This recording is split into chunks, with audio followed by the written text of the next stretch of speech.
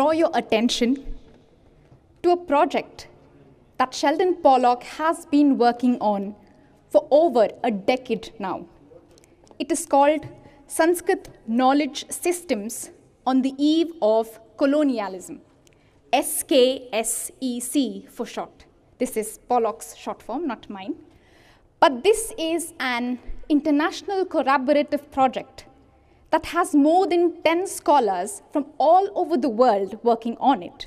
And together, they have published more than 72 articles across a variety of journals.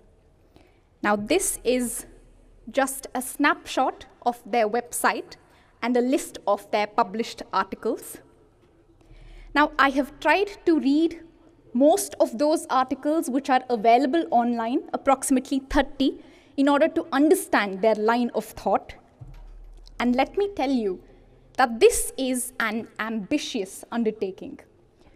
What it aspires to do is to trace the intellectual history of pre-modern India across intellectual disciplines in order to gather a clearer picture of the professed death of Sanskrit in the face of European modernity. In Pollock's words, Britain's consolidation of political power in much of the subcontinent at the end of the 18th century is a historical fact. And it is also a historical fact that Britain thereupon set out to colonize Indian minds no less than Indian space, thereby producing an epistemic rupture on the vastest possible scale, whereby Indian forms of thought of great antiquity and complexity was summarily disqualified.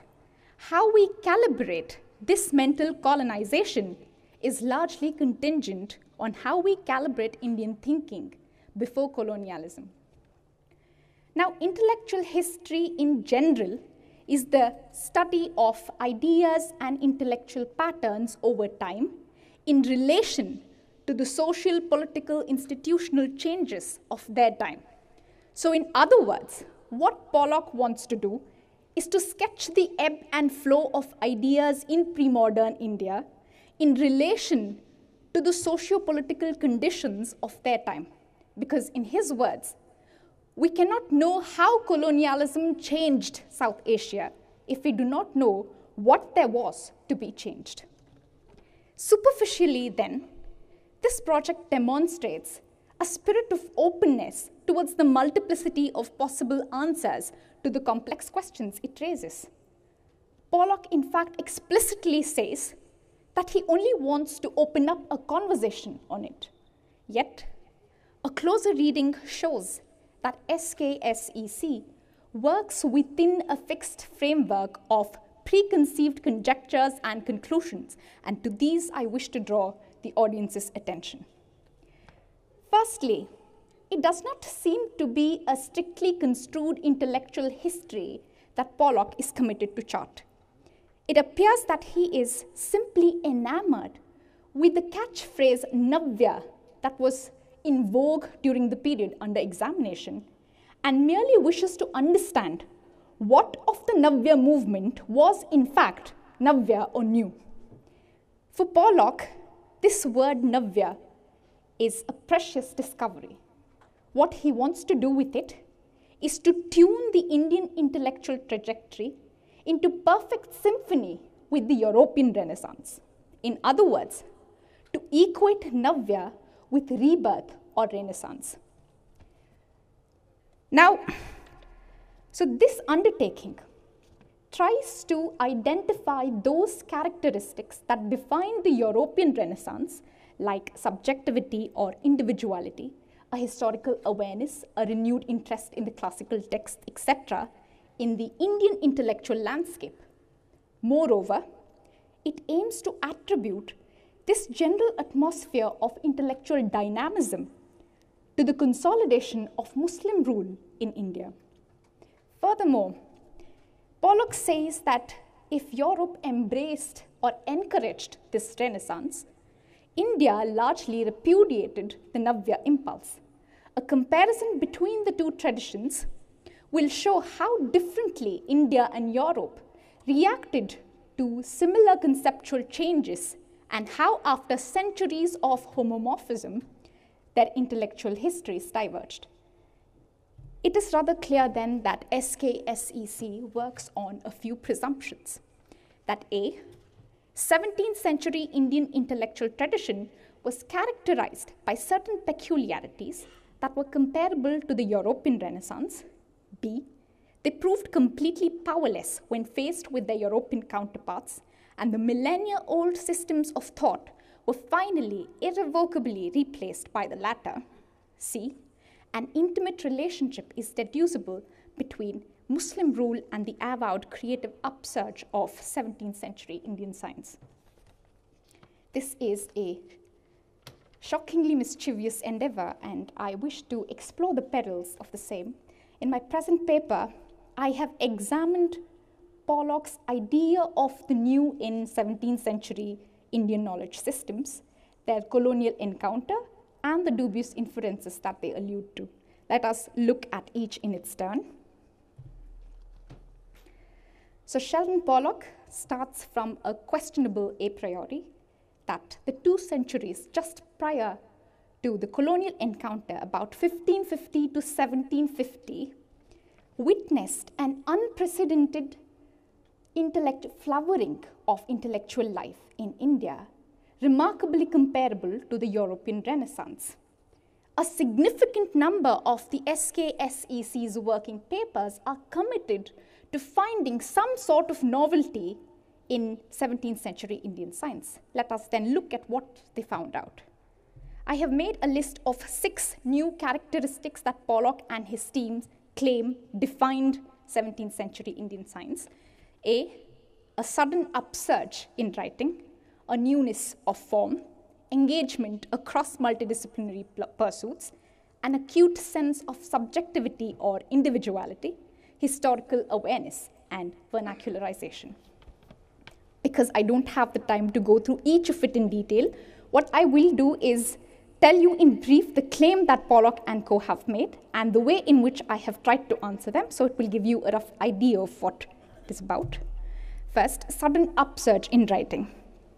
One of the characteristic features of pre-modern Indian science, according to Pollock, is the explosion of scholarly production beginning in the 16th century. According to him, an extraordinary upsurge in writing, previously unmatched, occurred across intellectual disciplines in this period. He writes, "Consider hermeneutics and political theory. In the former, a burst of writing begins around 1550. In fact, that 100-year period is probably the most productive era in the history of hermeneutics since the 7th century. In political theory, beginning in 1575 or so, a range of often vast treatises were composed." For Pollock, this trend is no mere artifact of preservation. According to him, there is absolutely no proof to show that anything substantial was lost in the preceding periods. So what I have done is made a statistical analysis of all the available works through the centuries in order to counter Pollock's point. This is based on Carl H. Potter's Encyclopedia of Indian Knowledge Systems and approaches near accuracy. If proliferation of texts or their availability, discounting any loss of material, is a measure of a knowledge system's status, can we safely conclude that Purva Mimamsa is at its zenith today? A newness of form and thought. So Pollock says that a significant innovation of style is observable in the works of this period. A new philosophical meta-language that is characterized by the excessive employment of the highly refined terminologies of Navya Nyaya. This is not, he says, simply a trendy jargon, but a signifier of a newness in thought. So what I have done is trace again the development of Navya Nyaya language, which was initiated by Gangesha in the 13th century. Gangesha Upadhyaya in Mithila developed a technique of subtle argumentation in his magnum opus Tattva Chintamani. It was carried forward by Vardhamana and Yajnapati Upadhyaya, Pakshadhara Mishra, among others. From Mithila, it traveled to Navadvipa in Bengal, where Raghunatha Shiromani wrote a commentary on the Tattva Chintamani. From then on, this became the default mode of discourse among scholars. So if 17th century Indian science saw the extraordinary usage of Navyanyaya language, I have shown that it is but a natural development of the seeds sown in the 13th century. To attribute to Persian interactions of the 16th century is a stretch of imagination not supported by a shred of proof. Moreover, Indian scholars themselves really criticize this period and say nothing new was really added to the knowledge systems in this period. One scholar says, here we see at one and the same time scholasticism at its climax and true philosophy at its lowest depth. We might wade through volumes of controversial jargon without coming across a single flash of deep thought or real insight into the nature of things. Mere conventionalities and distinctions without a difference are the weapons in this wordy warfare with which one disputant tries to defend his thesis or vanquish a rival. It may be doubted if either the writer or the reader is made a whit the wiser by all this labor. According to Pollock, the new cross-cultural interactions that began from the beginning of the Mughal era were without parallel for the conceptual and social distances being bridged, especially between the Sanskrit and the Persian scholars at the Mughal court. Inseparable from this new social circumstances of the scholars, he says, was the presence of a striking new subjectivity in their literary works. He writes, never before in Sanskrit literature had a writer constructed a self quite so vividly present as Siddhi Chandra does in his autobiography. The work itself, embedded in the biography of his teacher, almost objectifies the tension between a very old conception of heteronomy and a very new self-fashioning that the text treatises throughout. Jagannatha composed verses on the death of his wife that are unprecedented in earlier Sanskrit poetry, and his lyrics on a Yavana woman he named Lavangi are probably an appropriation of the Persian motif of the Mehboob, the ever unattainable beloved whose unattainability is typically exaggerated by the code of the otherness. Now, in every paper on this subject, Pollock has just these two examples to quote to substantiate his claim, that of Siddhi Chandra and Jagannatha Pandita. The said verse of Jagannatha's on Lavangi that Pollock quotes occurs in his compendium of verses called Bhamini Vilasa. It is analyzed again by him in his Rasa Gangadhara. Basically, Bhamini Vilasa appears to be a compendium of all the verses that were written as illustrations for the Rasa Gangadhara. Be that as it may, there is no real proof to say that these verses reflect Jagannatha's own life. The verse that Pollock says are the outpourings of a grief-stricken mind of Jagannatha's is analyzed by the same author in the Rasa Gangadhara in an attitude of clinical detachment. Jagannatha says, this beautifully sorrowful verse may have been written by someone absent from home, someone in love with his teacher's daughter, someone thinking back on a relationship, etc. Similarly, the other verse on the death of his wife occurs in his Karuna Vilasa and is again analyzed with the same detachment in his Rasa Gangadhara. This puzzles Pollock himself.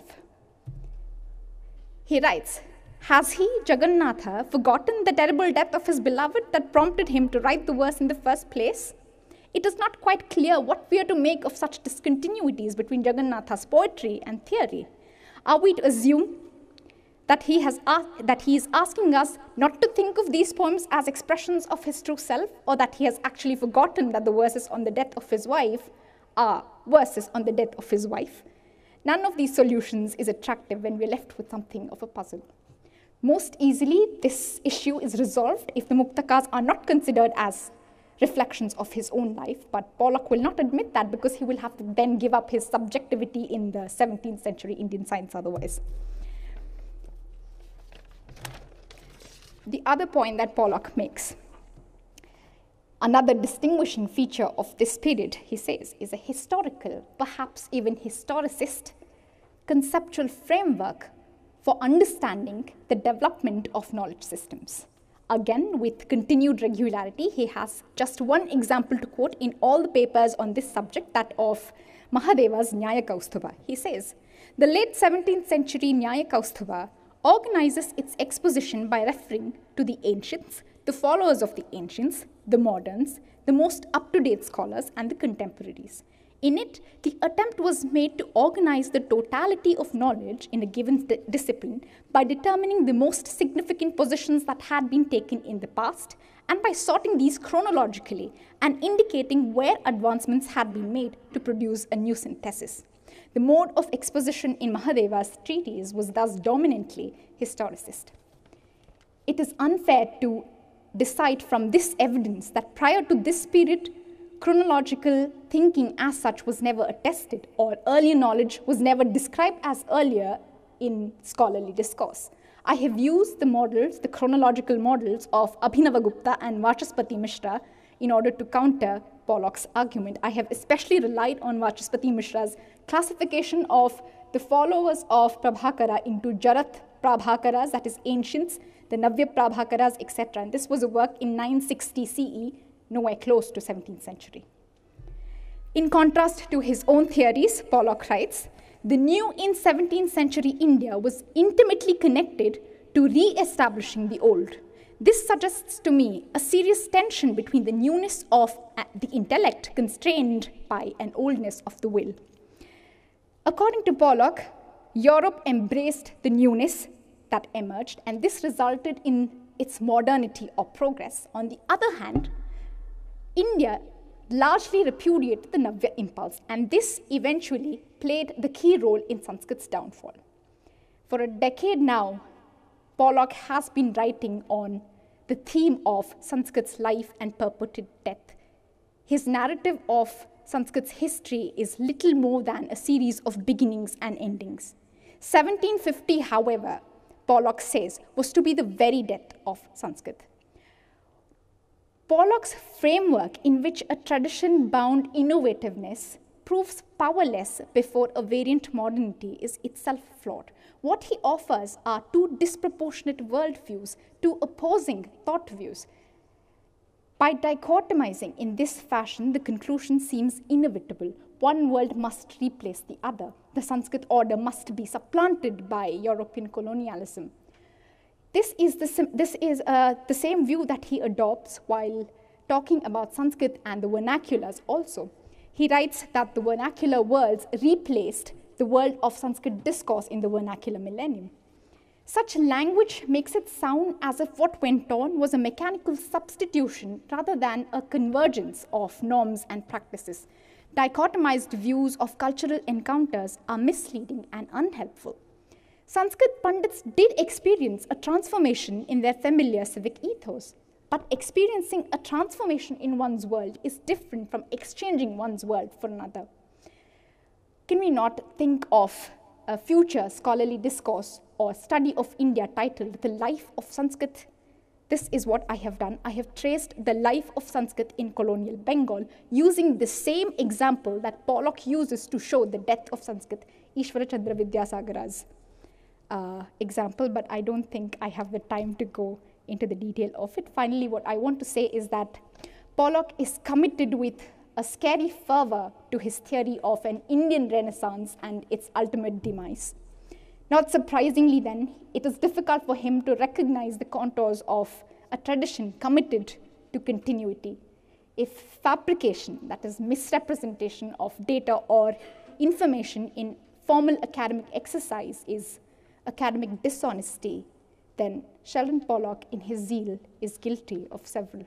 Thank you.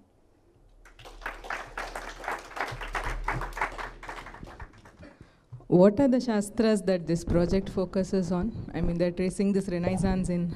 No, he talks about a variety of it. There's Mimamsa, there's Nyaya, there's Vyakarana, there's Rajya Shastra, there's Alankara Shastra. So this Renaissance covers all intellectual disciplines. And he says in everything the Navya movement died after... Yes. There was a sudden upsurge because of the consolidation of Muslim rule. And then because the British came in, this died on the while. Okay.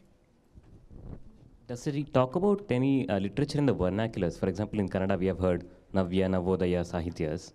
I don't know if they are there in other vernaculars, but does he talk about it at all? He actually does not cover much ground in the vernaculars in this project. He has a different book, I'm sure you know, Language of the Gods, for that, dedicated for that part. Sorry, I'm a total amateur out here. I have no background out here, but anyway. Sure. So why does this Navya movement die down and get extinguished or whatever? And one more thing, just this. You have these Sanskrit knowledge systems on the eve of colonialism. And how about a project like on the eve of Muslim invasions or something like that? Your thoughts on that? Yeah. So your first question, how did the Navya impulse die? So basically what Pollock is trying to say is that there was a tension, okay? There was an impulse for something new, as in there was a movement that tried to take off, but the very ethos of India sort of was not open for change or open for a revolution of that sort or a renaissance of that sort. So this tension between holding back rather and wanting to move forward, there was this tension between the two. And this tension itself sort of withered away as soon as it encountered the colonial, because it was not really defined so far. There was still a movement forward constrained by a backward looking also. So this is how it died on the vine according to Pollock. The second question, I forgot, I'm sorry. Right, so on the eve of colonialism, right. So he is talking about, he is focused on what happened when colonialism entered India. That is the focus of the entire project. So he starts from the a priori that we know something changed, so we want to understand what changed. So let us simply look back at those 2 centuries just before colonialism entered India. So he says that these 2 centuries were dominated by the cross-cultural interactions between Sanskrit and Persianate intellectuals. Yeah, please. There's a rupture when colonialism happens. Is there a similar sort of a rupture in the extent of thinking and the output of Sanskrit knowledge when the Muslims invasions happen? Does it increase or decrease? Yes. So the production of Sanskrit work increases as soon as Mughal Empire is consolidated, but it is a little new, as in it tries to leave off traditional values or try to adopt Persianate values, etc. But as soon as the colonial entry happens, this is left to itself. So thank you.